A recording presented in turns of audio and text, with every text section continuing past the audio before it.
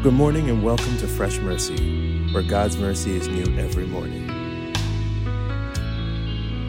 Good morning and praise the Lord. Welcome to another episode of Fresh Mercy Podcast. Donnie, good morning. Good morning, Vinny. God bless you. God bless everybody. We love yous. We thank God for yous. And we're ready to get into the Word of God. Donnie, you ready to share? I am ready to share in the Word of God. Amen. And I thank the Lord for the opportunity to share His Word. Amen. And I pray in Jesus' name that God will have full control over the message. And it's nothing from me because I'm a failure. And it's all led by the Holy Spirit. God is good. Thank you, Jesus. So I want to talk about John chapter 9. And I want to go to a specific scripture. Okay. And a lot of people mention it. And a lot of people go through it. And if you read it out of context, it's devastating. It's the end of the world. It's the end of the world. And one of the boys had a question. Yeah. And thank the Lord I was able to answer it. Praise but the Lord. the question was so heartbreaking Yeah. that if we didn't come up with the real answer, Yeah. we was all doomed. Yeah. And Shock. the scripture I'm referring to is that in John chapter 9, Jesus goes and heals a blind man. And the blind man gets confronted by the Pharisees. Okay. And let me just give you the full effect. John chapter 9, verse 1, Jesus goes and his disciples, and they see a blind man, and they say, the disciples ask him, Jesus, why is this man blind? Is it because of his sin or his father's sin or his parents' sin? Yeah. And then Jesus goes and says, it is not by no sin, paraphrasing, of course, but it is because for the will of God. It is for the glory of God. glory of God. Yeah. For a testimony. For a testimony. So he goes and he heals him. The man goes and proclaims Christ, and the Pharisees see him. And they're talking to each other like, why is Jesus working on the Sabbath? He must not be from God. He must be evil. Right. So they're condemning Christ right off the bat. And they're saying, well, he's working on the Sabbath. He must be evil. He's a bad guy. Yeah. But the man is proclaiming that he was born blind, and yet he sees. So now let's go to verse 16 where I want to pick it up from. So John 9:16. Yeah, John chapter 9, verse 16. I'm going to go through 41, but it's going to be quick. Okay. Some of the Pharisees said, this man Jesus is not from God, for he is working on the Sabbath. Others say, but how could he be an ordinary sinner, do such miraculous signs? So they're debating with one another. This man is defying the law and defying God Aye. by working on the Sabbath. Aye. And then the other guys are saying, but how can he be defying the Sabbath? And how can he be doing all this? Aye. And he's doing beautiful things that we never saw before. Sure.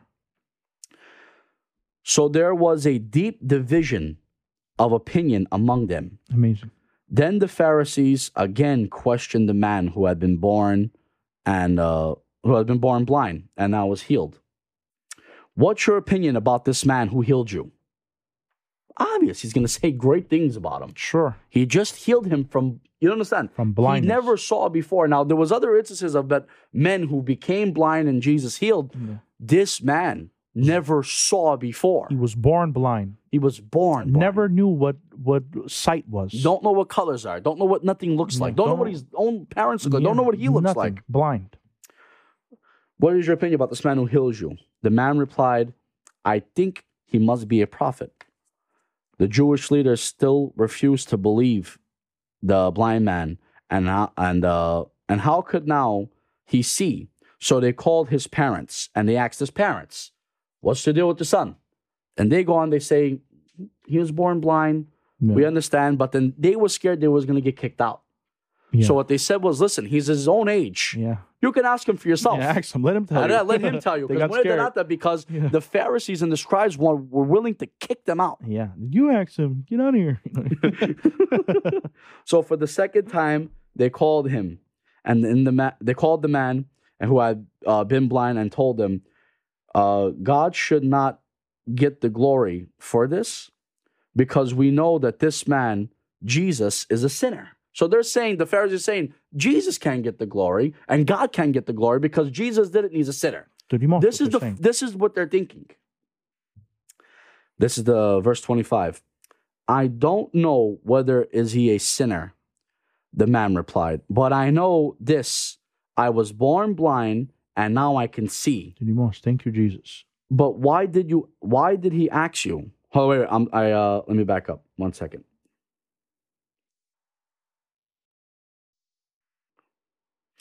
But what did he do? They asked. How did he heal you? Look, the man exclaimed, I told you once, you didn't listen. Why you don't hear again? Do you want to be his disciple too? Then they cursed him and they said, are you a disciple of his? We are disciples of Moses. And now look what they said over here. We know that God spoke to Moses, but we don't even know where this man is from. That's why that's very strange. The man replied, he healed my eyes, and yet you do not know where he comes from. We know that God doesn't listen to sinners, but he is ready to hear those who worship him and do his will. So that was the question. One of the boys asked, does God hear sinners? Because if we go to the scripture and we go to this verse over here, it says in the word of God that God doesn't hear the sinner. Well, this word sinner is different from the other regular sinner word. Very good. This word is to be a complete devoted sinner, one who is not free from sin or the power of sin. Very good. And now you got to imagine who's talking here. This is a blind man who lived in the times of the Old Testament, who was obviously there in those ancient times. All they know was Old Testament. And under the law. And in the Old Testament, you see many times of God explaining how he doesn't hear the sinner, or he rejects the sinner. He turns his ear from them. He only hears the righteous. Yeah. Because what God is saying there is that he pays attention to his own. Those who don't call him Father, those who don't come to him, those are the people that will never receive him. Those are people. But what this man is saying, he's saying that God doesn't listen to sinners. So the question here is, we're doomed. It's over. Because if God doesn't listen to sinners, are you a sinner? Yes, I am. I'm a sinner. Sure. We're done. Don't hear us. But this man has a very Old Testament fashion brain. Sure. It's under the law. And he's going by that. So I just want to speed up right over here. And look what it says over here in verse 29. Look what it says over here. We know that God spoke to Moses, but we do not know where this man comes from. So they're saying over here, we're disciples of Moses. We know Moses. We know where he comes from. We know who he is. We know where God spoke to him. We're disciples of him. We follow him. So what they're saying here is that they are almost on par with Moses. Sure. And they're saying that they have their relationship with God like Moses, because they're trying to follow the way Moses walked. Moses was the lawgiver. Verse 32. Ever since this world began, no one has come and been able to open the eyes of someone born blind. If this man were not from God, he couldn't have done. He couldn't have done it. You were blind. You were born a sinner. You were born a total sinner. They answered. You are trying to teach us.